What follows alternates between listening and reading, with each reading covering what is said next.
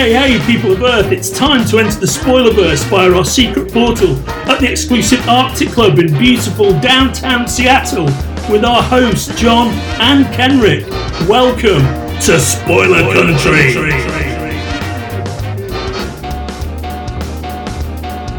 Hey, if you're listening to our show for the first time and you're on one of the social medias that we're on, like Twitter, Facebook, Instagram, any of those kinds of things, you should always check us out on Spoilerverse.com. But if you want to keep up with our latest episodes, you should bring out your smartphone, get into your favorite podcatcher, find Spoiler Country, and hit subscribe. Then you'll get all our new stuff. And if you want to reach out to us, you can do that in two ways. You can call us, leave us a voicemail at 707-656-2080. Again, 707-656-2080. Or you can shoot us an email at spoilercountry@gmail.com.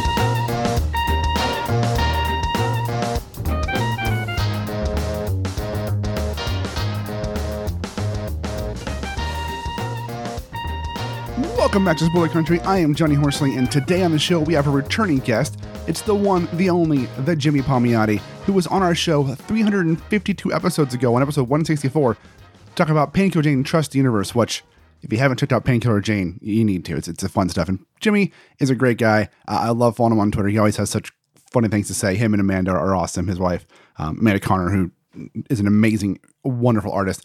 Well, Jimmy's back on to talk with Melissa Sercha about his new Kickstarter, Pop Kill, for issues 3 and 4, which you can also get issues 1, 2, and 3 and 4. That's the whole series, that's what I'm going to do. I'm going to get all 4 of them because I want to read all of them. I missed out on the first Kickstarter for Pop Kill, but now I'm getting it on 3 and 4.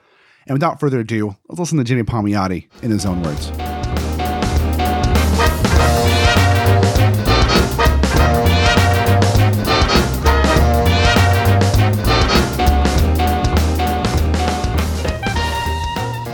This is Spoiler Country, and I'm Melissa Sercha. Today on the show, we're thrilled to welcome comic book writer of Harley Quinn, Pop Kill, Painkiller Jane, and many, many more. He's also producer of film and television. I'd like to welcome Jimmy Palmiotti to the show. Hello. Hi. happy to be here. How you doing? Good. I'm doing good. Thank you so much. Thanks for taking the time out to chat with us today. Oh, no, my pleasure. Awesome. I want to jump, right into it. You've got this new original series out called Pop Kill, and there is a Kickstarter campaign for it going on right now. So tell us, what it's about and what readers can expect. I know you're doing issues 3 and 4 in the latest Kickstarter. Yeah. So the Kickstarter that's up is the last 2 issues. So it was a 4-issue series, but we did make a pledge level that you can get all 4 issues digitally, and you can get all 4 issues, if you want to have hard copies in your hands. So we make sure whenever we Kickstarted it, everyone's able to catch up, But the idea came from my buddy Dave Johnson, illustrator. Dave, you might know him from 100 Bullets, Red Sun, a whole bunch of other things. He pitched me this idea about competing soda companies, and we were just laughing about it. And I'm like saying, maybe.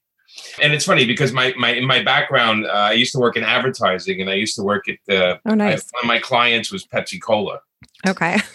and they were interesting to work for because if any people from Pepsi came up to my ad agency, if we had a can of Coke, they literally would just stare at it.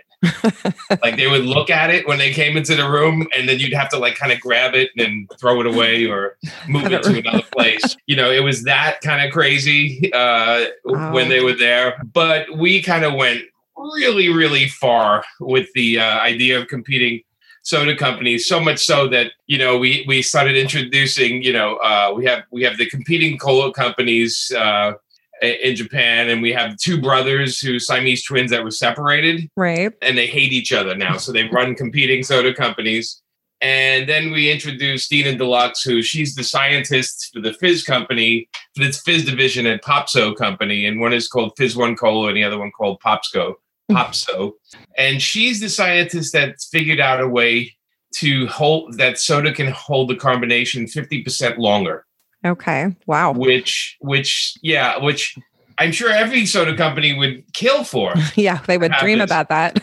Right. And so we took the idea of soda companies killing for that idea to an extreme level where we included spies and double dealings and murders and basically the 2 brothers competing with each other. And it's funny because even their towers, their buildings for their companies face each other. So they're constantly putting notes on the window to each other to make fun of each other and stuff. And then we introduce a character like is our classic James Bond character that we sort of mentally take apart as the series goes on, because he comes out as this, this super spy and nothing can get to him, and he's got all these women in his life and everything.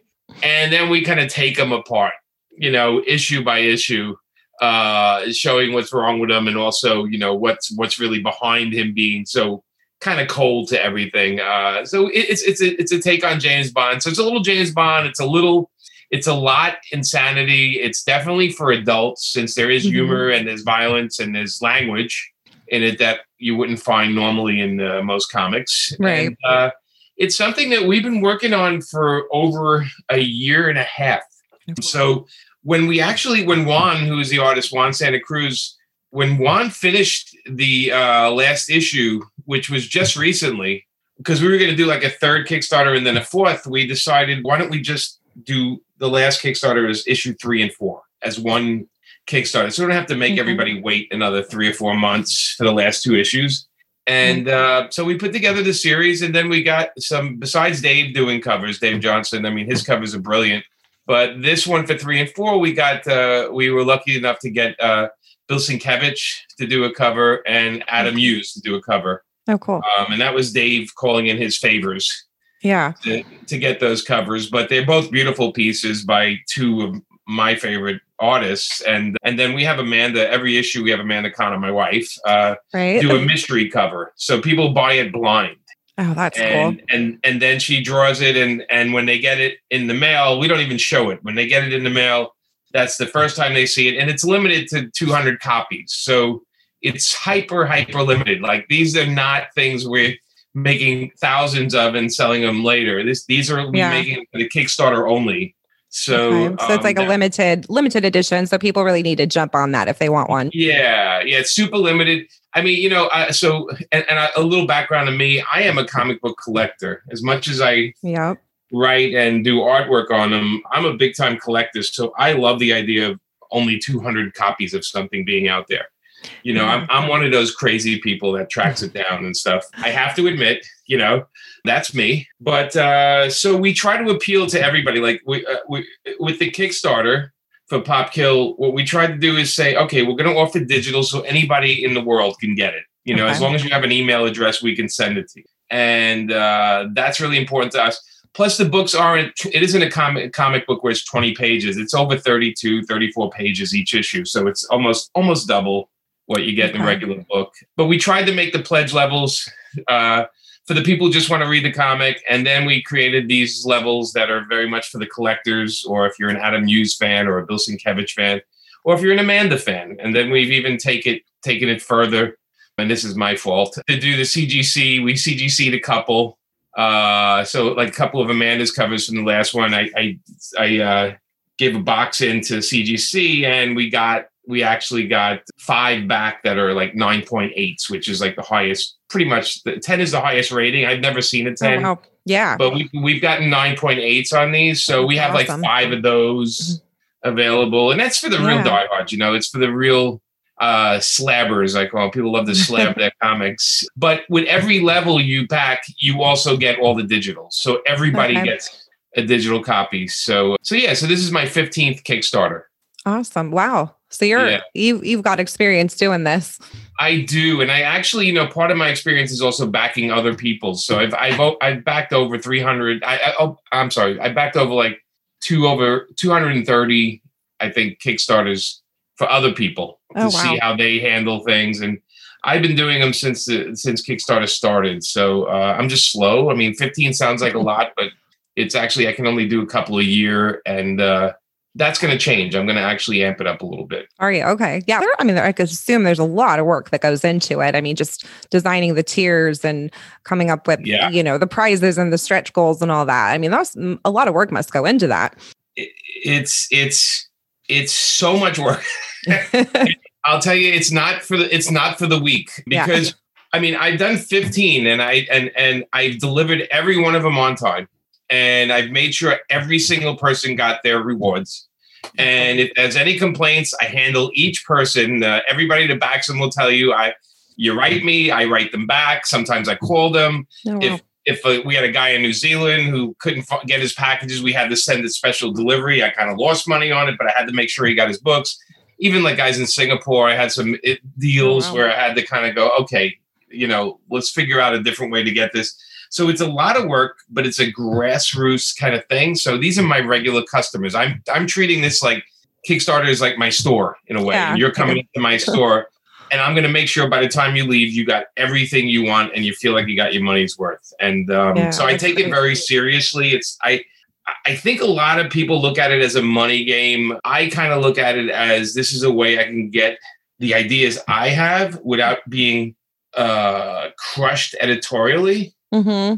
Because that defines my Marvel and DC work, by the way, is if I get too creative, they want to pull back. They want to say, you can't do this or you can't do that, or the legacy of the character demands this. Right. So it's the thing about getting my work out there the way I see it. And, and with Amanda, with our future Kickstarters are going to be with my wife, Amanda. So we're going to be putting out our own books. And, if anybody ever read The Pro, they understand what we can do without people telling us what to do. Right. Yeah. No, that makes sense. So do you prefer doing your own original content rather than working in those established universes at like Marvel and DC? Yes, I do. Because I think I can say that only because I pretty much worked on every single character I've ever wanted to work on. Yeah. The only book I've never worked on and I've only got to ink was Fantastic Four. It's like one of those things that I loved that book when I was a kid, and I never really worked on writing the series. Okay. But I pretty much worked on everything I've ever wanted to. Jonah Hex was one when I was a kid. I'm like, I would love to write a Western. Of course, being a kid from Brooklyn, growing up in Brooklyn, the idea of writing a Western seemed like a surreal thing to me. Yeah. It's so far-fetched from where you were.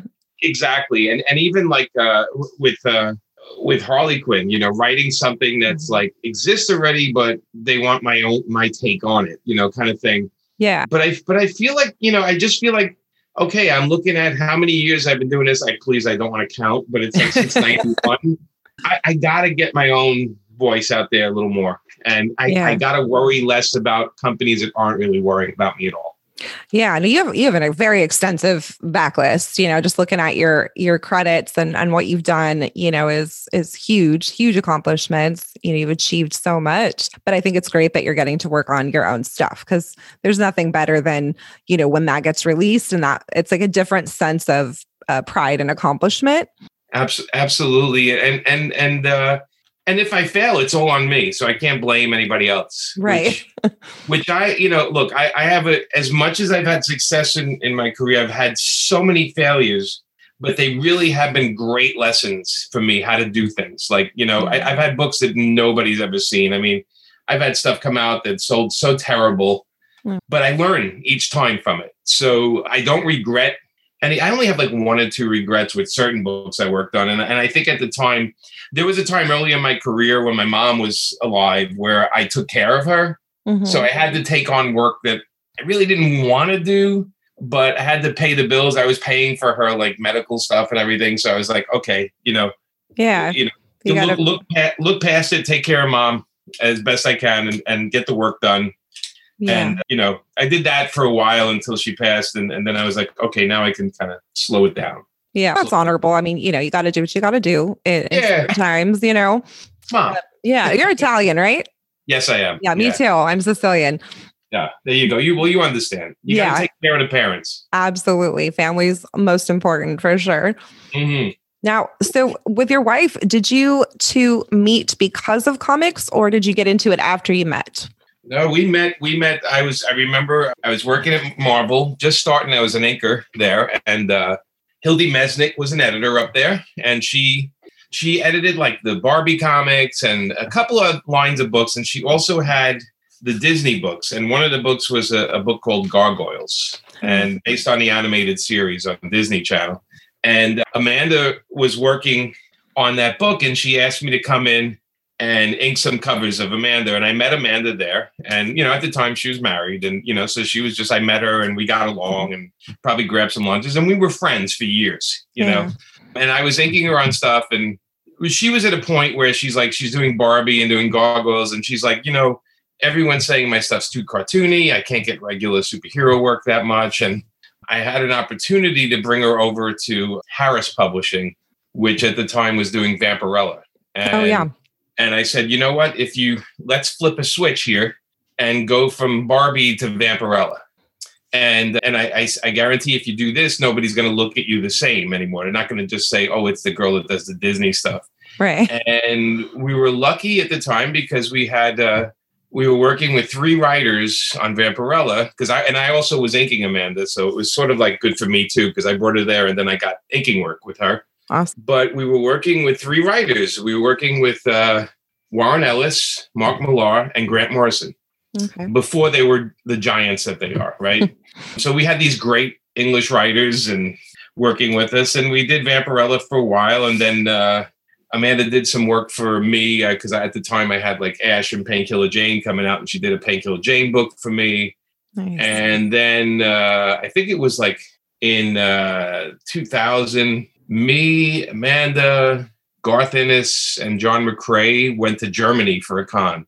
Oh, wow. And we had a night at the bar. We were sitting in this bar called Fitzpatrick's, and Amanda started doodling, and we were talking about how about a superhero prostitute, and we were just laughing, and she was sketching it. And when we got back home, we said, why don't we just try to do a book about a superhero prostitute called The Pro? Yeah. And we'll see who wants to publish it. So we did it. And then we went around to try to get it published and got turned down by a lot of people. Actually, DC, of course, wanted nothing to do with it. And finally, Image Comics said, we would love to publish that. And we said, okay, but it's a little risque and it's a little this, a little that. And we put it out. And after The Pro, nobody looked at Amanda's work the same. Oh, I bet. They were like, okay, this girl will do anything. And again, it wasn't like there was a lot of women drawing comics at the time either. Yeah, it's groundbreaking. Yeah, but Amanda also has that I always say she has a little bit of guy in her, a little bit of like, I want to see naughty stuff, and I want to blow up stuff, and I want things on fire. And her favorite movies are Star Wars and Terminator. So I mean, it kind of gives you mine too. There you go. You go. And then so her career changed after that. But again, like it's all learning process. All these years of doing things. I forgot where we started, but I think it was that's how I met Amanda. Okay. And it wasn't until years later that we were dating. We actually were great friends for years. Oh, that's great. And then, her marriage went its way, and whatever girl I was dating at the time back then went that way. Right. And eventually we just, we were out on vacation somewhere with a group of friends. And one night we just looked at each other and went, hey, yeah. how you doing? Yeah, exactly. And the rest was history. Yeah, the rest was history. That's right. That's great. Well, no, she is an amazing artist, and I can't wait to see the mystery covers when they're revealed. I know the covers that you do have out already for Pop Kill. They kind of have like an Andy Warhol feel to them.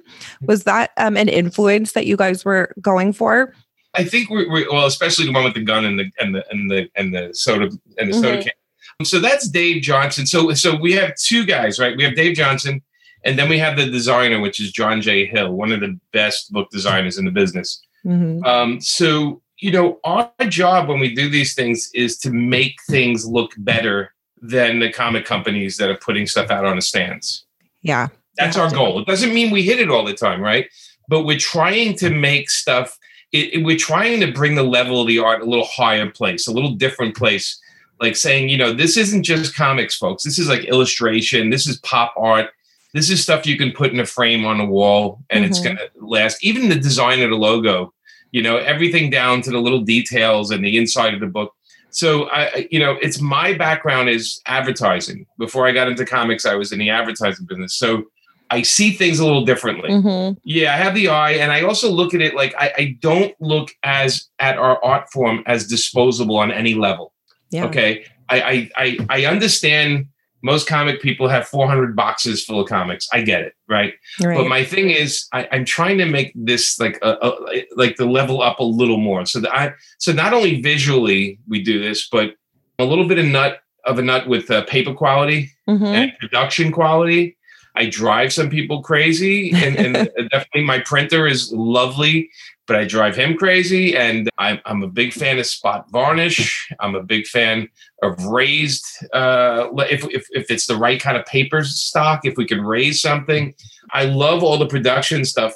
And I've learned over the years how amazingly cheap the big companies are, that they don't go the extra step. I mean, you're literally talking about a penny or two on big runs to maybe do a spot varnish or to do a fifth color or anything like that. And comics, what they've done is the big companies have beaten us in the head saying, hey, if we do this special thing, we're going to charge you an extra $2. Oh. And the joke for me is like, it's not really that expensive. It's a little time consuming. But, if you look at, let's say if you look at the paper quality on the book, so DC has a little better paper quality for the cover, and then the interior is a mix. It depends who's overlooking the printer. Okay. Sometimes the printing's beautiful. Sometimes it's a little muddy, right? Yeah. And then Marvel, if you notice their comics, their interior stock is the same as the cover stock. I know.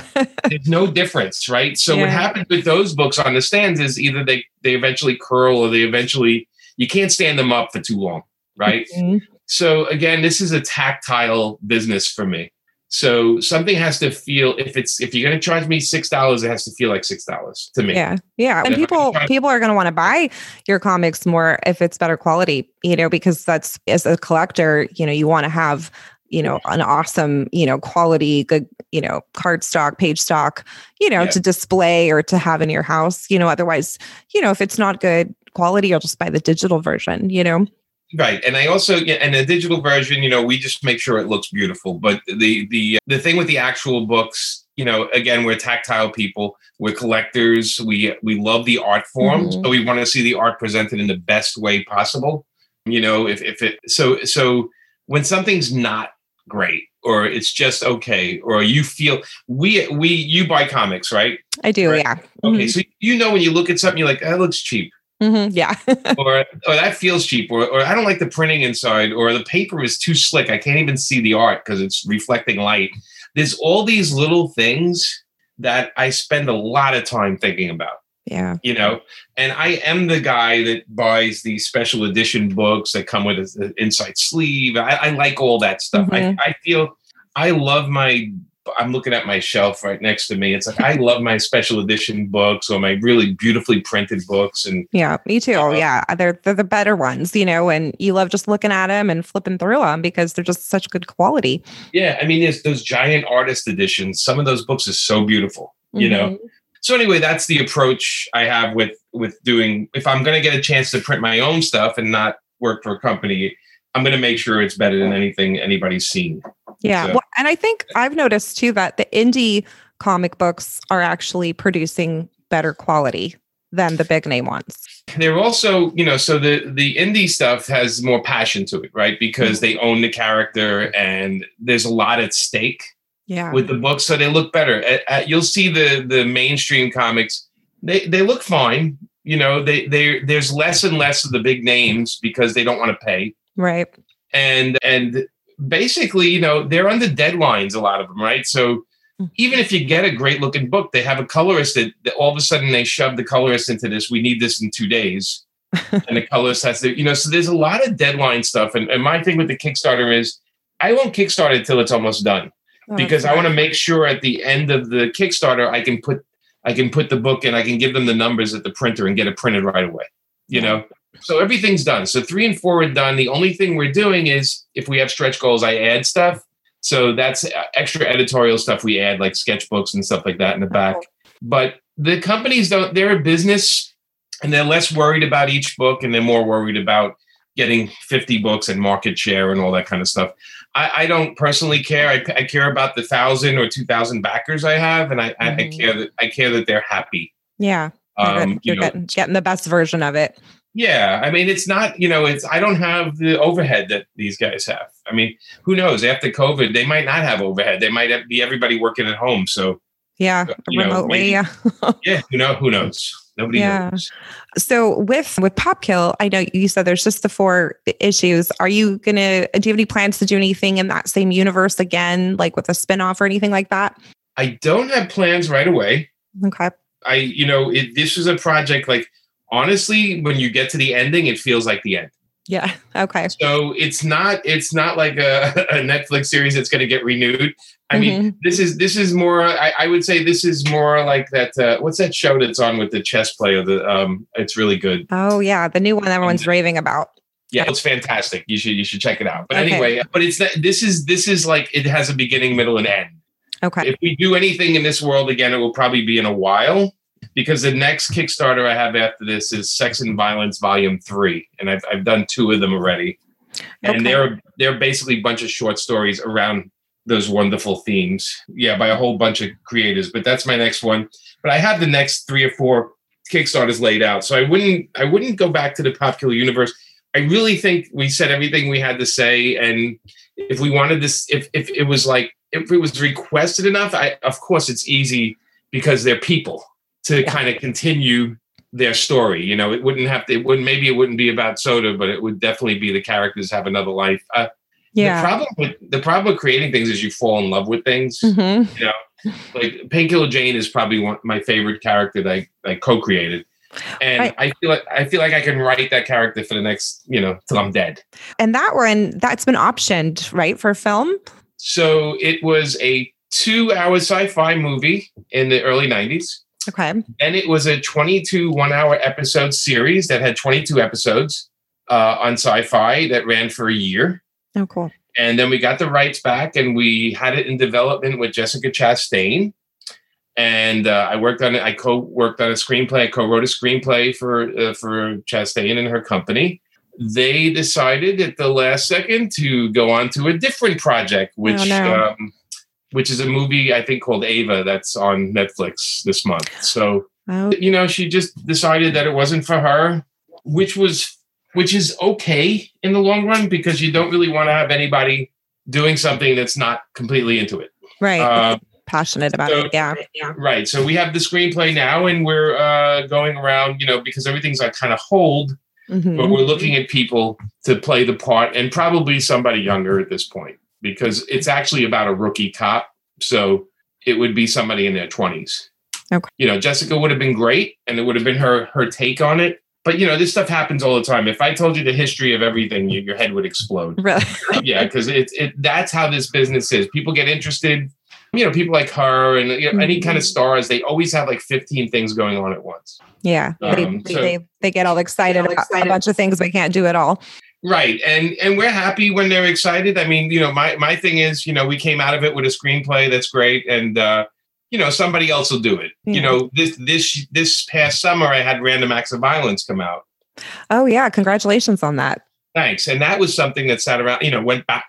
It literally was volleyed back and forth with Jay trying to figure out how to do it. It took years and years until he raised the money. So sometimes these things, they sit for years, but it was a passion thing for Jay. And it was so great to see Jay and go out and see it being shot with him and hang out with him and stuff. But, smaller film, right? Smaller budget, kind of Jay's take on what the book, so it wasn't exactly the book, but it was his take on it, which I totally respected, because at the end of the day, my attitude is you can if you want to read the comic, you can just buy the comic. So right. I like the idea. He kind of added his spin on some stuff, but COVID kind of neutered it a little bit as far as release. It did play in drive-ins though, which I thought was kind of cool. Oh, that's really cool. I like that concept that they've been doing with the drive-ins. Yeah, it's pretty awesome. Actually, we just need more drive-ins, right? I mean, that's right, exactly. Yeah. But it's cool. Yeah. Well, and you have your own company called Paper Films. How did that come about, and what types of projects do you do with that company? Yeah. So Paper Films is, it's me and Amanda. I have a friend, Patrick Wedge, who's like runs pretty much everything through it. And we do a lot of work outside of comics. I do a lot of screenwriting. I've written games, I've written TV shows, all this kind of stuff. So a lot of the work we get is not always me promoting it. Sometimes it's just stuff we do that comes out and I'm like, okay, that's something I did. But it's a company. It's basically what Amanda and I do. Now, Amanda has a lot of work she does outside of comics. She's done stuff for Big Bang Theory TV show and the spin-off show with Young Sheldon. And cool. She's done stuff for news programs, did a whole campaign for Nike. It's like we do a lot of other work that it's not about Amanda Cano or Jimmy Palmiotti. It's more about the product, you know. And with my background in advertising, we're able to do a lot of stuff. And you know, I've written animation. I've done a bunch of video games. And so the company is basically me and Amanda's basic baby. Yeah. And it's our representation. So if you go to paperfilms.com, you'll see like everything we have, everything we've created. We have a store. We sell some Amanda's art. It's our hub. It's our, hey, if the comic companies decide to, you know, do their own thing and not do comics anymore, we're going to exist here. And I grew up very poor. So I always think everything's going to end or go bad. Right. On some levels. So I like to plan. I like to, I say we have to, you know, we have to create our own little worlds. Yeah, and little business models to do things, you know. Stay ambitious, yeah. Yeah, you know, we're like like your name could be a franchise, you know. People, or what's the word I'm looking for? Where your name is like you like sell a brand. A brand, right? So it's very important for Amanda and I to brand ourselves. Yeah. Beyond just working for other people. No, it's really important, especially nowadays with indie markets and everyone sort of kind of becoming an entrepreneur on their own, and the things are, you know, changing, you know, with Amazon and these big corporate entities. Yeah, you definitely have to set yourself up for the long haul to keep, you know, making content. Absolutely. I mean, you know, it's so funny how even on my Instagram, I get people like, hey, would you endorse my products? And I'm always like, no. Yeah. I'm just like, if I don't use them, I'm not going to endorse them. I don't have time for that. If it's something I use, then I'm super happy to do it. But I turned down a lot of stuff because I'm like, I don't use that, and I probably wouldn't use that, and I couldn't imagine me selling that to someone because I think it sucks, you know? Yeah. That's that influencer new thing now that, you know, that's really booming, and there's people that just do that for a living. I guess they're influencers.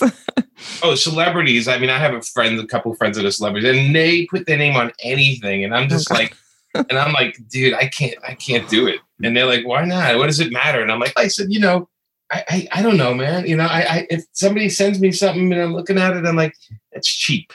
Yeah. Like, I don't want to tell somebody, because I think what it does is weakens your word, you know? Like, you know, I like if I say something's really good online, if I go on Instagram or Twitter and say, this is the greatest tool I'm using on something, you have to understand it's the greatest tool, because I would never say that in a million years. Yeah. So so the influencer thing is really funny to me. When I see celebrities doing it, I'm like, you know, unless I know the money's going to charity, I really don't get behind it too much. Oh yeah, for sure. Yeah, no, I've had a couple of people email me similar things. I mean, I don't have as many followers as you do, but you know, they'll say, "Oh, can you endorse this or that?" You know, just to try to get more likes. But I'm the same way. If it's not something I would buy or use, like I'm not going to put my brand and my name on it. You know, I've done it for one thing. It was like a holistic thing that I actually liked. But yeah, you don't want to be doing it so much that everyone's like, you know, just not believing you. No. And you know, when they go, we'd like to dress you, I always laugh. I'm like, have you seen me? I'm like, you do not want to dress me unless it's something that's covering my head, like a bucket that covers my head. I'm like, I'm not the guy that's going to sell your shirts, jackets, pants, or anything, right? Or even hats. I'm not the guy, you know.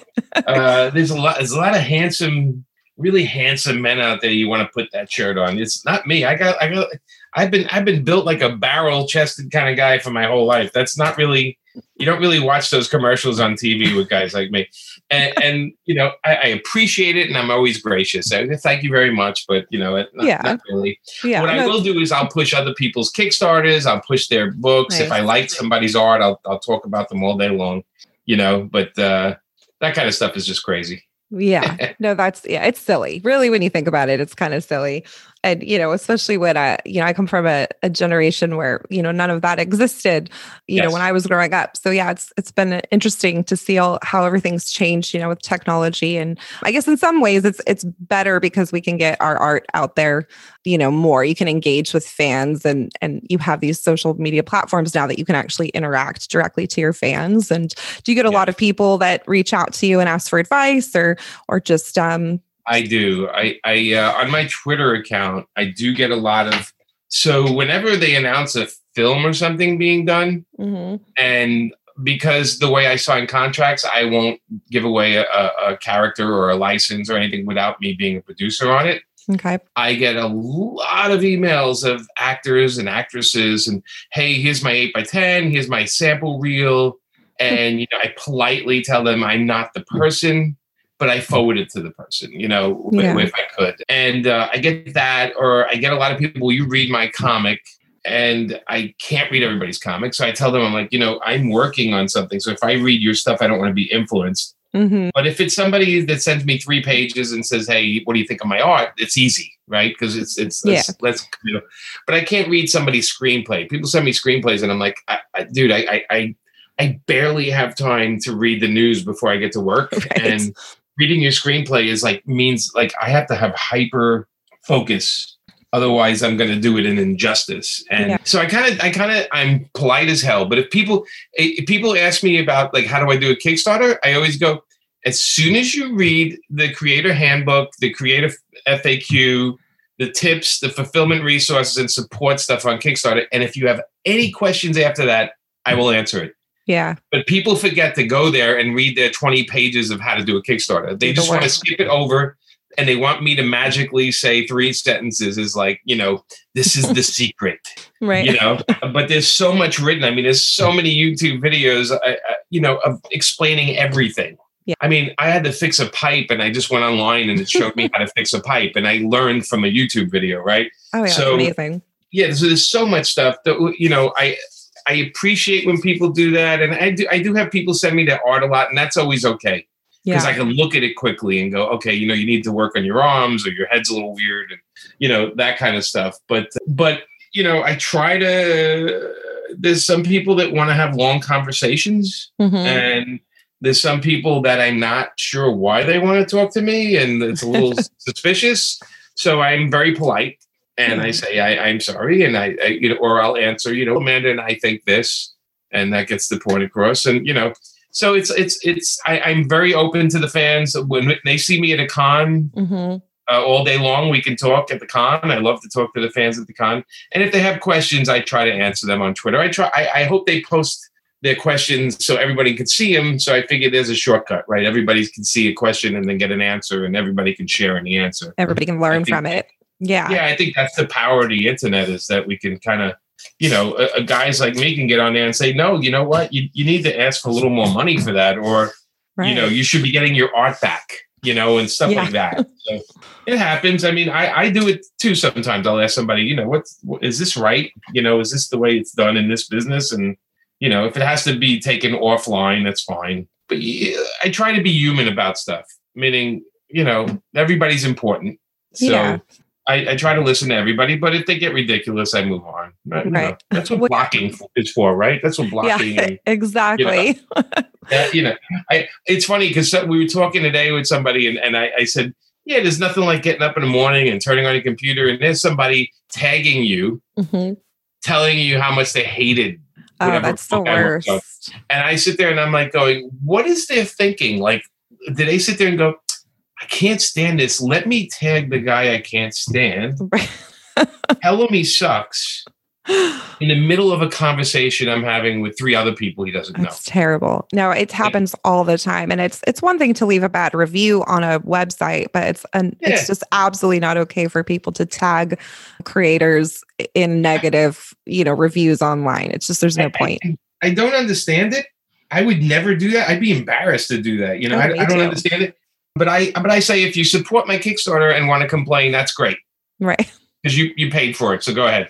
Yeah. But yeah, I don't get it. I'm a little too polite. And again, being I was brought up that, if you don't like something, I don't start my tweets with, what I hate, or what I don't like, or I saw this movie sucks. I try to say this movie wasn't for me. I didn't enjoy the pacing, but it was beautifully shot. Yeah. I try to find something in there, but that is the internet, and I've grown accustomed to it. So I don't get offended very easily. But if they attack me, they got to understand they're going to be attacking a professional person that knows how to insult you. Right. So if you really want to go after me, you're probably going to lose, because I do have a way with words. You got but I don't like the comebacks. Yeah, I prefer not to have that battle. I kind of feel even if a person doesn't like me, I feel like if I sat there long enough, we'd find something we have in common and start laughing about it. So that's my attitude with stuff.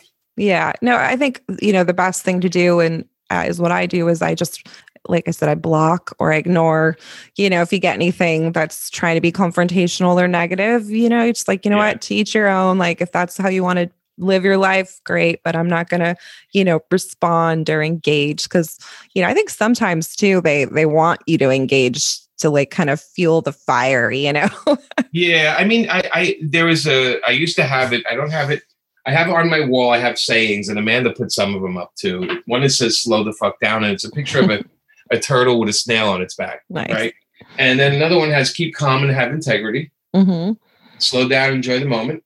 I used to have one. The only power people have over you is your reaction to them. Yeah, that's a good one. Which is important. And the other one I have is, are you comfortable with this tweet being the headline of a story? Oh, that's a good one. Yeah, that one makes you kill everything. I mean, that one is like, what? Yeah. But they are good things to have on your computer in front of you because, and I think all of it's about slowing down, saying, okay, I'm pissed. Let me slow it down. Now, why is this person doing this for me? Like, what is the reaction they want from me? And I've learned that if somebody picks on me too much, I go, hey, sorry you didn't like it. It's a great book. This by this guy. Have a great day. Then there's no battle anymore. Yeah, exactly. And usually they take it away, or they're gonna. I've only had to block a couple of people, and when I do that, it's really funny because then I see somebody post, a clip of Jimmy Palmiotti has blocked me, and that that's like their pride, like they're going around, and that's their badge. Yeah, that's not something to be proud of. Yeah, and I'm like, oh, okay, that's sad, but okay, if it makes you happy. Yeah, but they're never like that to your face at a con. They never have anybody come over. Oh no, of course not. No, a lot of people that just hide behind their computers. They would never say it to you to your face. I think there's a lot of frustrated people, and I think a lot of people want to make comics, and so they have very strong opinions, and if it's not how they like it, they want the world destroyed around that person. Yeah. And it's sad, but whatever. I mean, I you turn off your computer, the internet's not there anymore. Let's be honest. Yeah, exactly. Yeah, there's, I think sometimes people get so caught up in Twitter that they forget that like the rest of the world there's a lot of people that are not on Twitter. I mean, half of my family, my friends, they're not on it. So all the Twitter drama that happens, they have no clue. So yeah, once you turn off that computer, I mean, it's a normal life that none of that stuff affects you, No. I mean, honestly, you go outside and you're like, oh, okay, nobody cares. Or you have neighbors that, like, we have neighbors that don't buy comics. So, they go to me, how are the comics? That's their question. How am I doing? How are the comics? So you do like Snoopy or something? Yeah, like it's a coloring book. Yeah, they do Snoopy. That's it. We call them crypto, but yeah, sure. No idea. Yeah. No, nobody knows who the hell. I mean, let's be honest. Outside of comics, nobody knows who the hell we are. Right. It's the best kind of fame where nobody cares. Yeah. Except when you're at a convention. Right. Everyone knows you at a convention. Yeah. Yeah. Then you can accidentally hear two people talking about you while you're getting food and giggle, and giggle behind them. Yeah. Well, it must be nice though too to have like you said in the comic book industry, and unless you're a comic book fan, you're not going to know some of these names or faces. So it is kind of nice. Like you have this huge level of success and fame, but yet you can still walk down the street and not be bothered and bombarded by people. You can still do normal stuff. Yeah. I mean, it's funny you say a huge level of fame. I'm laughing because it's like, and yet like a convention will not let the comic people sit with the celebrities. Oh, is that right? I didn't know that. The bigger shows, they separate the people. So we're not considered celebrities. We're considered comic people. So we get the table with the sandwiches that are pre-made and the water. And then the celebrity table is like, the room is right next to yours and they have a chef in there cutting food, hot food. And you're like, okay, so the people that do comic conventions still treat us like, I don't know, like crap. Certain cons, we don't do those cons anymore. We judge the cons by the green rooms, but but I think after this year, they've all been humbled. So we'll see what happens when they come back. Yeah, absolutely. I think the only con I've been to, I go every year, is the Seattle Emerald City Comic Con. And that one's it's a fun one. And, it got canceled literally 2 weeks before we went into, the shutdown and everything. Have you been to that one?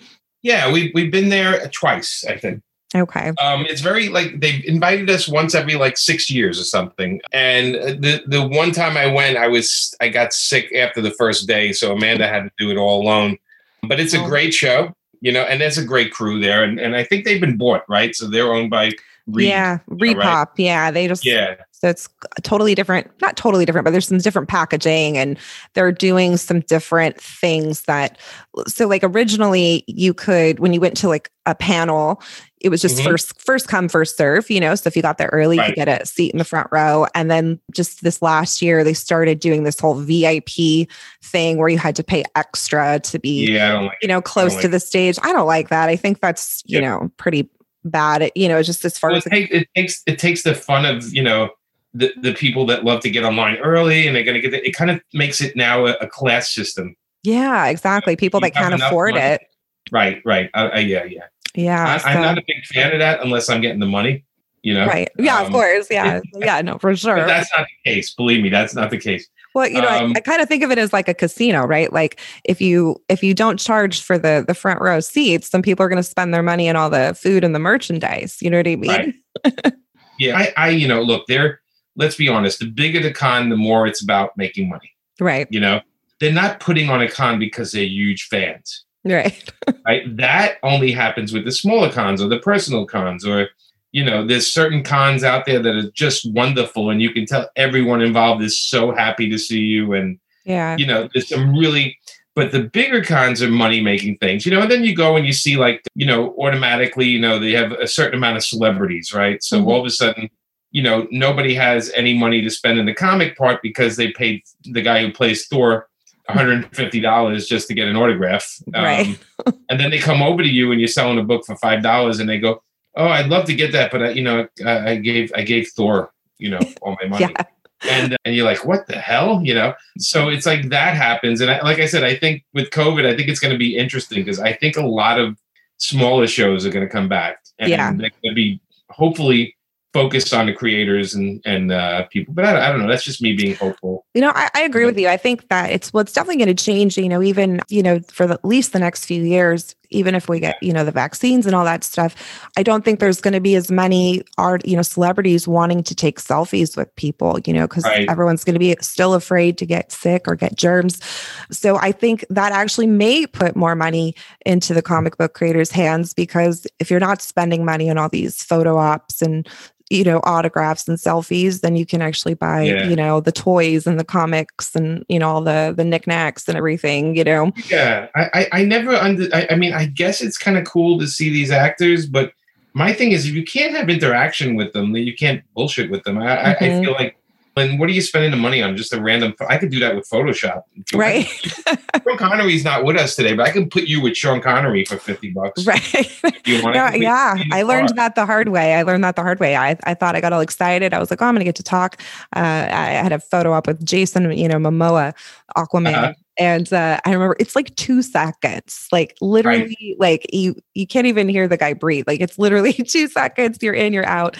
And I thought that was a waste of money. I mean, it was cool to stand next to him for 4 seconds. But so from then on out, I spend all my money on comics when I go. I think you should have a thing where you ask, if I'm paying this, will I be able to hear them breathe? Right, exactly. I don't think that's creepy enough. I think you're right. You're like, I literally 2 seconds, $120 down the drain, right? And again, I get the idea of hey, you're going to see this celebrity, and I guess that's exciting. But I'd much rather go. I don't know, go meet any of the artists that I love. Yeah. Milo Manara, and I would throw down $100 to sit and talk with him for 5 minutes. Oh, absolutely. Yeah. So it's everybody's different, but you also notice that a lot of people go to the cons, they're going just for the TV and movie stuff, and they're not going. True. For That's so true. Yeah. So they really need to stop calling them comic conventions and just call them entertainment conventions. You're right. Yeah. And I think we should do small comic conventions. I love them. I love the small ones because you get to talk to everybody. You can hear me breathe, Melissa. Right. You can hear right. Amanda will breathe in one ear and I'll breathe in the other. I wanted to check for a pulse to make sure it was actually real and not just a cardboard. Yeah, wax statue of, oh, that's funny. Yeah. But it's true. I mean, I've been lucky because, being part of the con, it's, you get to see the celebrities, on a different level because they ask me, who the hell are you? And then you explain that. But, again, they're just people. So, and they're really big name insecure people. So they have a whole different set of needs. My thing is I like people. Look, people always go to me, I want to get one book signed. And Amanda and I talk to everyone. Everybody that comes to the table, we talk to. That's awesome. We tell the people online, look, it's going to take a little while, but we talk to everybody. And because my thing is that's the con experience. It's to get to talk. And they have questions. They have ridiculous, wonderful questions that we laugh and love to answer, or they want to know what you're doing next and everything. And that's what the panels are great for, too. I love panels. What we're doing right now. Yeah, so exactly. Now, have you done any virtual Comic Cons at all this year? I did a panel for New York one. I did a panel for that Warner Brothers thing that it was like some big online event thing. I did something for there. Amanda did one for that. Nice. Yeah, I did. I just did one for a college with Jeff Smith. Me and Amanda did something with Jeff Smith, who's a wonderful person. And we do them once in a while. I do the podcast like I'm doing now when I have something to promote. Otherwise, why do you want to talk to me, right? So, but I try not to overbook them, because I feel like, okay, I don't want to be it's him again kind of guy. I have a couple of guys I know. It's like, it's him again. I know what he's going to say. I like the unexpected questions, I like the stuff that I don't see coming. But, the virtual cons are tough, right? Because you don't have the interaction you want, Yeah, there's no audience that you can interact with. No, and, the cons have been about shaking hands, hugging, sometimes, taking a picture with people, getting the sketch on their book. Like once in a while, I'll just sketch on their book and ruin it. And that's awesome. That kind of stuff. You don't have that, right? Yeah. Or the intensity of a line is kind of fun because you meet people online. I stand online for other people. Yeah. And you talk to people. I don't know. We're humans. We like the contact. We like the interaction. We love the bar at night. After the con, all the pros and fans hanging out in bar and having crazy conversations. Getting to mingle. Mingling, and we're social animals. So this is hard, and it hit a lot of people hard. It's hard to be creative when you don't have that enforcement. Absolutely. Yeah. Has it slowed you down at all as far as your creative spark, just getting ideas or anything like that? So Amanda and I are traveling people. We go to Europe, we travel to new countries, we go places we've never been. We do cons where we never been before, just to the fact that we get to explore the area. So, we had Belgium, and we had a couple of places in Europe planned this year that got canceled. And then, we were going to plan a trip to Italy for a month, and that got canceled. And you find stories in your trip when you travel, right? So if you're a writer and you travel and you do a little research of the history of places, there's a million great stories. Yeah. So for a writer, it's essential to be constantly stimulated. And TV doesn't do it for me. Like TV doesn't do it. Even books, in a way, it's hard to write and then get into a novel because my brain starts cross-sectioning a little bit. Oh, yeah. So travel has always been the thing. So it's been tough that way. And because I'm not as social, a big part of me is a social. Amanda and I is that we go out and we have friends at the bar and we go. So we're not doing that.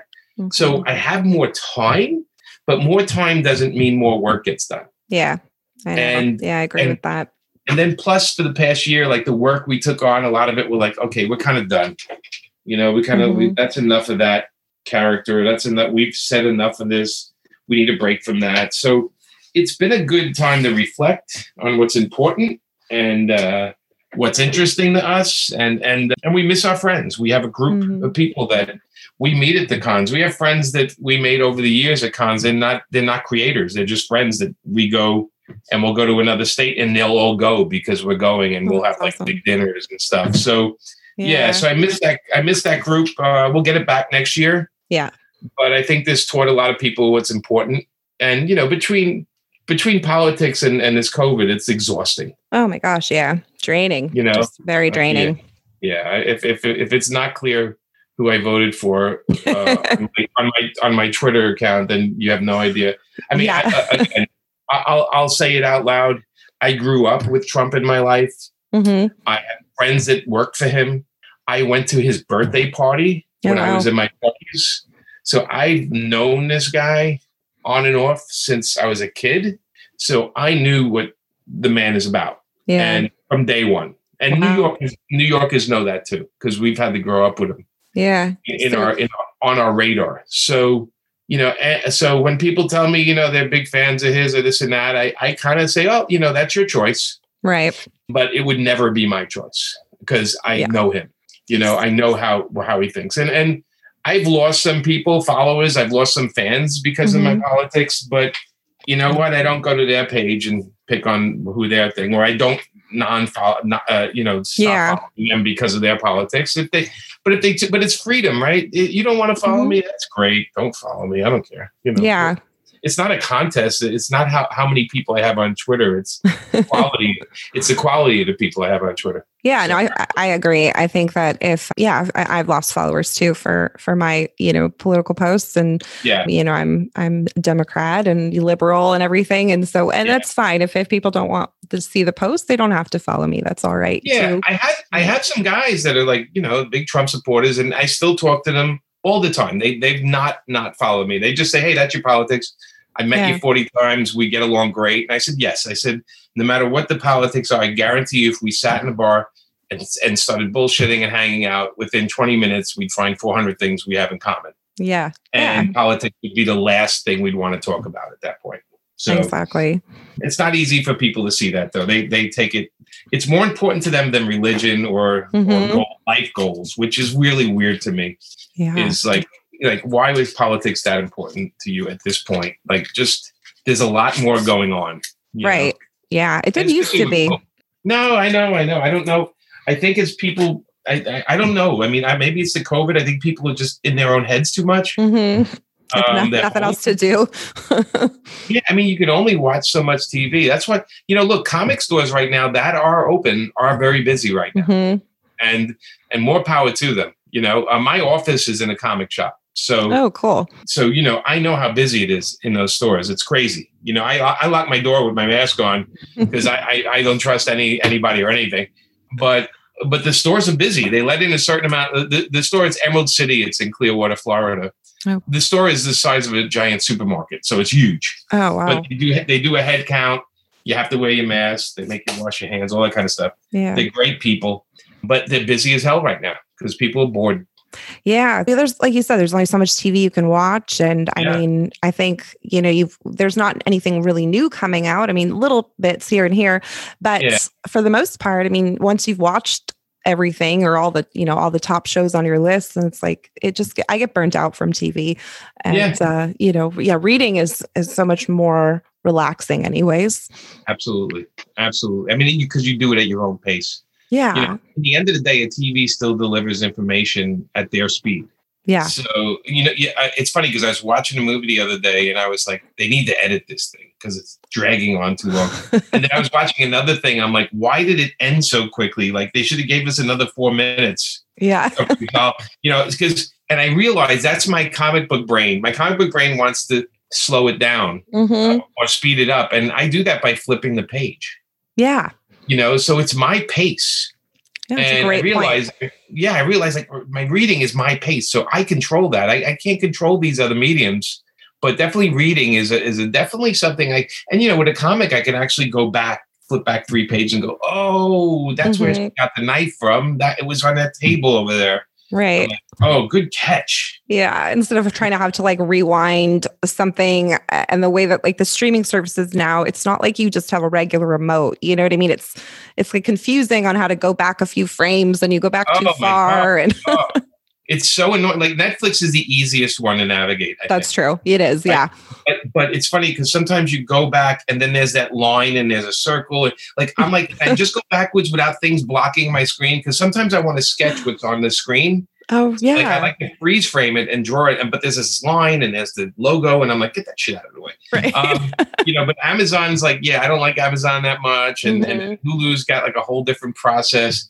I'm such a, you know what? I think the comic people, we're really weird. We want to fix everything to fit our needs. And I think most people don't even give it a second thought. Yeah. That's true. Yeah. You think of it differently. Yeah. We're a weird group. Speaking of, I've been wanting to ask this question too, but I wasn't sure to who in the industry, and you may have an answer, you may not, but I was thinking about this. So I always have an answer. So, when you buy a book on Amazon or whatever, you buy a Kindle, right? And you read your book on Kindle. I was just thinking the other day as I was reading a digital comic, there needs to be a tablet that is specifically designed to like read a comic book that would enhance the comic, make it easy to read. Because when you're reading it online, you're scrolling left and right and up and down, and I'm getting my vision's getting blurred. Yeah. So have you heard anybody in the industry say that that's something that could even be a possibility in the future? I think, it's funny because, right, like, the broader brain goes to, they should create an iPad that's specifically made for it. But we all know the math of how many comic readers there are. They would never do it. So we have to say, okay, you need an app that delivers this. And it's funny because a lot of different, Comixology has their own thing. Some of the stuff you download is panel to panel, you're reading panels. I don't know if there's any one specific way because I think everybody reads it differently. I on my computer, my desktop, I don't really want to read a comic. Right. Because I don't want to sit up in a chair and I don't know. I'm so used to reading. So I'm not a big digital comic person. I love that people love them. And it's great because what I find is people who don't even read comics read digital comics. So I'm happy about that. Yeah. But on my iPad, it's interesting, but I find myself zooming in a lot. Yeah. And it is like it is a little, I want to say because we have not grown up with this technology. So much that it's a little awkward for us. Yeah. But I'm thinking a 14-year-old probably knows this shit backwards. Like they literally can just flip through a book and it's easier on an iPad. So I'm guessing it's a little bit of that. Yeah. It's sort of like think of your parents with the cable box. Right. And with the two controllers, one to turn it on and do the special channels and how crazy they get. They're like, I think it's broken, and then they start panicking. They start thinking they broke the whole computer or the TV. Like, I don't know. I can't get to Netflix, So I'm guessing we're that level of maybe the younger people using the iPads. That must be I like to think that. I'm a real techie, but I get it. I remember my mom called me up, like, I swear it was like 11 at night, and she goes, the TV's not working.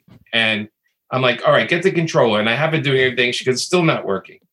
And I'm like, what the hell? And I'm going to have to get up and get dressed, get in my car and drive to my mom's to figure out the TV.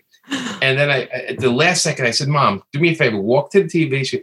In the wall, is the plug in? And she goes, I must have knocked it out. Oh my God. Okay. So that's always what it is. It's always that's not plugged in. I mean, I should know better. That's the first thing I tell her to do. Right. But I think technology. So I have this thing, and I have this theory that goes along with this question in a weird way. Okay. I haven't really said out loud too much. I think that the trick to staying youthful and young is to stay up with technology. To keep up with technology. I think once you decide that, I don't know how to do, hey, can you do this for me? I don't know how to do this. Is when you start your first word towards getting old. Oh gosh. No, that's such a good point. I mean, you're right. I think you're onto something with that. Yeah, I think that, you know, I love that in some seniors' homes they teach people how to use the computers. I love that, you know. But I'm like, the minute you start saying, I don't understand this technology, and you know, and I've learned the key to everything is knowing how to search and knowing how to put things in a sentence. Like, so I don't know how to do this, and I put, oh, how do I do this? And then I write what it is. And you'd be shocked how many people ask me questions like, how do you do this? Or how do you get that? Or how do you know a guy that sells this? And I'm like, product, sell, where do you live? Oh, Wisconsin, in Wisconsin. Boom, there's the place. Like, it's so funny how there's a generation that doesn't understand the search tool on these engines, you know? And so I think the secret to staying young is keeping up with technology. So much so, I have my Oculus and I have my VR stuff, and I have all of it. I just bought a new camera for Amanda for her desk because I think she should draw and have it like so people can watch it on YouTube. But I constantly, my Oculus is like amazing. People come over and I say, "Oh, you want to VR play tennis?" And they're like, "What?"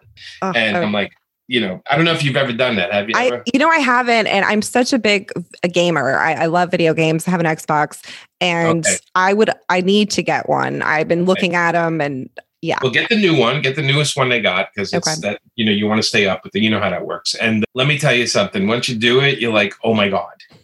And you know, they have things on it like they have like a Google map type thing where you can press anywhere on it and on a map or type in any address, and it gives you and it's a 360 environment for using Google Maps. So you can actually go up the street or down the side streets, and then you can put in the year, like, okay, let me put 2014, and that's what that block looked like on 2014. Oh, wow. That's so cool.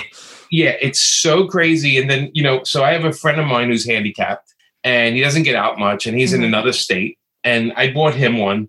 So we meet in a room. There's a room we can meet in, and he created an icon. I created an icon, and he gets in, and you know, he looks goofy, and I look goofy. And then I say, "What do you want to do?" And he says, "You want to watch some TV, or you want to play a game?" And he goes, "Yeah, let's play a game." And we play against each other, or we'll watch the same show and we'll comment.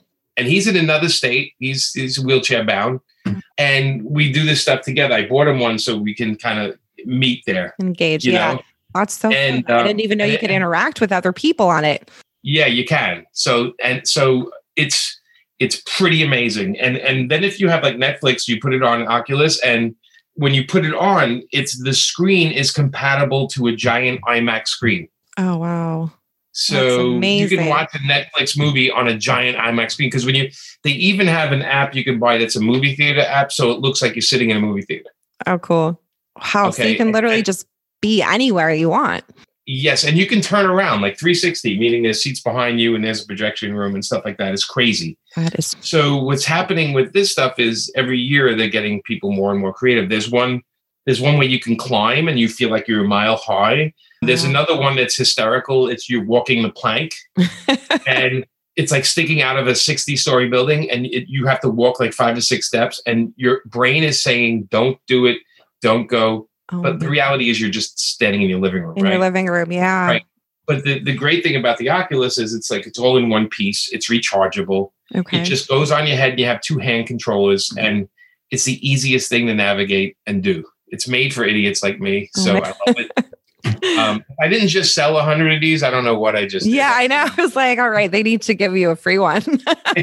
They do, but I have it already. So they need to give me some free games, because the games cost a couple of bucks. So. There you go. All right. So if they're listening, send some. But you should try it, because if you like games, you're going to freak out. Okay. Yeah, and I'm a big gamer. I love all those, Fallout and Skyrim, all those fantasy games. So I'm definitely going to have to look into it. You will love this, because this has games where you have a bow and arrow, and it feels like you're actually pulling back on a bow. Oh, that's how so convincing it is. It's crazy. Oh my gosh. So now I'm going to go Google one right now. You should. It's a great gift. If anybody's looking to buy Melissa a gift this year, John, if you're listening, you want to get her an Oculus. So, that's right. Spoiler Country Christmas Fund. No. There you go. You can do a free. You can do an episode where you talk about this with me, and you can tell them in ahead of time you want to experience it, if they can send you one, and we'll talk it up and sell it. Oh, that's a great idea. There you go. Look at us endorsing products. I know. We're influencers now. Yes, exactly. Oculus influences. That's awesome. Thank you so much for coming on today. This has been really fun. Yes. I hope we learned something. I have no idea. Yeah, I think I did. You did? Okay, that's all that matters. Yeah, I learned about you. I got to know you a little better, so that's great. Yeah. And you're in Seattle, you said? I'm actually in Central California. Oh, okay. Yeah, the guys are in Spoiler Country. Guys are in Seattle, and yeah. When you say Central, does that mean above Los Angeles? So I am actually 2 hours below San Francisco. So like south of San Francisco. Yeah. So like you know where Beaver is? Beaver? No. Yeah, part of. Okay, I just have a friend who has horses out there. I'm about a 5 hour drive from LA, and 2 hours from the city, from San Francisco. Yeah. So the beautiful Central Coast. It's like Pebble Beach, Carmel, Monterey area. Oh, okay. Yeah. It's beautiful there. Yeah. I was born and raised here. We have a huge Sicilian community here. Oh boy. Yeah. A lot of yelling going on at night. What's going on there? A lot of yelling. Yeah, a lot of yelling. Yeah. A lot of Italian restaurants. That's great. Yeah, That's great. It's great. It's like a little Italy here. Were you born there? Yeah, I was born here. My dad was actually born in Italy, and I was born here in the Monterey Peninsula. So born and raised. Lived in a couple other areas, but always come back home because it's such a beautiful place. We got the ocean and clean air and good weather. Yeah. Yeah. And how are the fires? Were you affected by the fires there or no? Just from the smoke, mostly. That was so bad. It was, the windows had to stay closed. There were fires burning in like every direction of us. So we were like enclosed in this smoke bubble. But yeah, and it was devastating for some of the nearby counties. Luckily, they're all put out now. But yeah, it was awful. Oh, I found out where my friend's ranch is. It's in Exeter, Exeter. Oh, that sounds familiar. It says Highway 99 to Highway 198. I don't know. Oh, okay. I think that might be over by Fresno. Sequoia and Visalia? Is that it? Oh, Visalia. Yeah. Visalia. Yeah, that's over like Fresno. That's like east. I think it's inland. It is inland. They have a lot of they have own cutting horses. So when I was researching Jonah Hex, I stayed with them to. Oh, cool. They have a ranch there. Oh, cool. Yeah. We have a lot of, California is so unique. There's so many different types of, there's ranches and then there's beaches and, we have a lot of rural areas, a lot of beautiful. I love it. I always wonder why everybody just goes to LA. I'm like, what's wrong with you? Yeah. Yeah. No, LA I can handle for like a weekend and that's it. Yeah. Unless you're in the business, it doesn't make any sense. Exactly. Yeah. It's just too busy, but no, it's much. I like Northern California. The trees are prettier and the air is cleaner. It's really nice. Lake Tahoe. If you guys got to go visit Lake Tahoe when this COVID thing is over, it's such a beautiful place to vacation. We'll go up there. Amanda's family is there, up like Bolinas and up in that area, outside San Francisco. So they're on the water over there. Nice. I call it hippie land, but I don't know. It's where Grateful Dead used to be and Joni Mitchell and all that stuff. But cool. Now we know a little bit about you. That's right. All your stalkers now can you start narrowing the map down a little bit. Yeah, exactly. I want to make sure everyone goes to Kickstarter.com so you can back issues 3 and 4 of Pop Kill. And then also make sure to check out paperfilms.com so you can get the latest on all of your upcoming projects. And Jimmy Palmiotti, thank you so much for being on today. I'd love to have you back on in the future because it's been an absolute pleasure. Oh, thank you. And maybe next time we could bring Amanda. That'd be some. Oh, I would love that. I'd love to talk to her about Terminator. Exactly. Oh my God. She saw Star Wars 22 times in the theater, and I think she saw Terminator like, I don't know, maybe 8 or 10 times. She has it every decade. She has a favorite movie. Mm-hmm. So Me too. After that, I think it's Kiss Kiss Bang Bang is one of her other ones. That's a good one. Yeah. Yeah, no, I love Terminator. I just saw the newest one a couple nights ago, and so we'll have to chat about that when we get her on. I was disappointed, but whatever. Yeah, I love what's her name that she was in it, the original. Oh, Linda Hamilton. Yeah, I love that she was in it, but everyone else I didn't like it. I thought she was great, and it should have been just about her. Mm-hmm. Yeah, I wanted it to be more about her as well. She's such a powerhouse actress. And I mean, I will say one thing about the movie. The guy they picked as the evil Terminator was probably the worst pick ever. I know. Yeah. Like not scary, not engaging, not cool looking. Right. Bland, boring. Mm-hmm. Like, what were they thinking? Just a robot. Yeah. Yes. Literally. Terrible. They could have switched them out for a toaster oven and had that in every scene, and it would have been fine. I know. I completely agree. It was a little weird. I want you to think about that. I'm going to think. I'm going to reflect on that. Okay. Toaster oven. All right. Again, thank you so much. You made my night, making me laugh. That's awesome. Well, great. Happy to be here, and thank you. And hopefully I see you guys soon. And maybe John will come on next time. I hope so too. Yeah, we'll get John on the next time, and your wife Amanda. So cool. Well, have a wonderful night, and we'll talk soon. That's right. Thank you.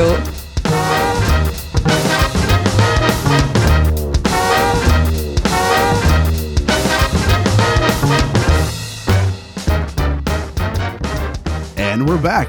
Man, Jimmy is such a cool guy. I can't wait to have him come back on with Amanda and talk some more stuff. I'd love to talk to them about Harley Quinn.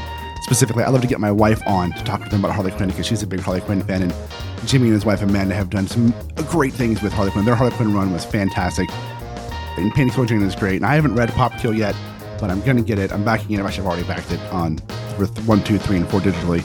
So you should too, and I can't wait to read it because it looks fantastic. And once I do read it, I'll let you guys know what I think. But once again, Jimmy, thanks for coming on. As always, you're welcome to come back on whenever you want to. You don't have to wait 352 episodes. Now, mind you, that was only in May of 2019. But you can come on whenever you want. Just let us know. And with that, that's the show for today. If you like that, if you like hearing people like Jimmy and other great comic creators out there and other people in the pop culture world, head over to spoilers.com, check out all of our back issues, and go subscribe on all your podcatchers. And while you're there, check out all the other shows we got, like Bridges and the Geekdoms and Earth from the Crypt and Funny About Forensics and Half House of Interest, who's doing a daily show this month on a beer advent calendar, which is pretty cool. The first one came out yesterday, second one's out today, doing one a day. That'll be fun. So check all that out. Check out our store, buy some shit, help us support us, check out all the articles, go to scpod.us/discord, join our public Discord and talk to us. You should definitely do that, scpod.us/discord, and come talk to us. We'd love to have you. We'd love to have you come hang out. We're doing our first contest here the next week or two, so definitely come check that out. All right, guys, that's a show. And as we always do, we end this with In Oceans of Podcast. We are Cthulhu. And as Cthulhu comes to do, open your mind and read more.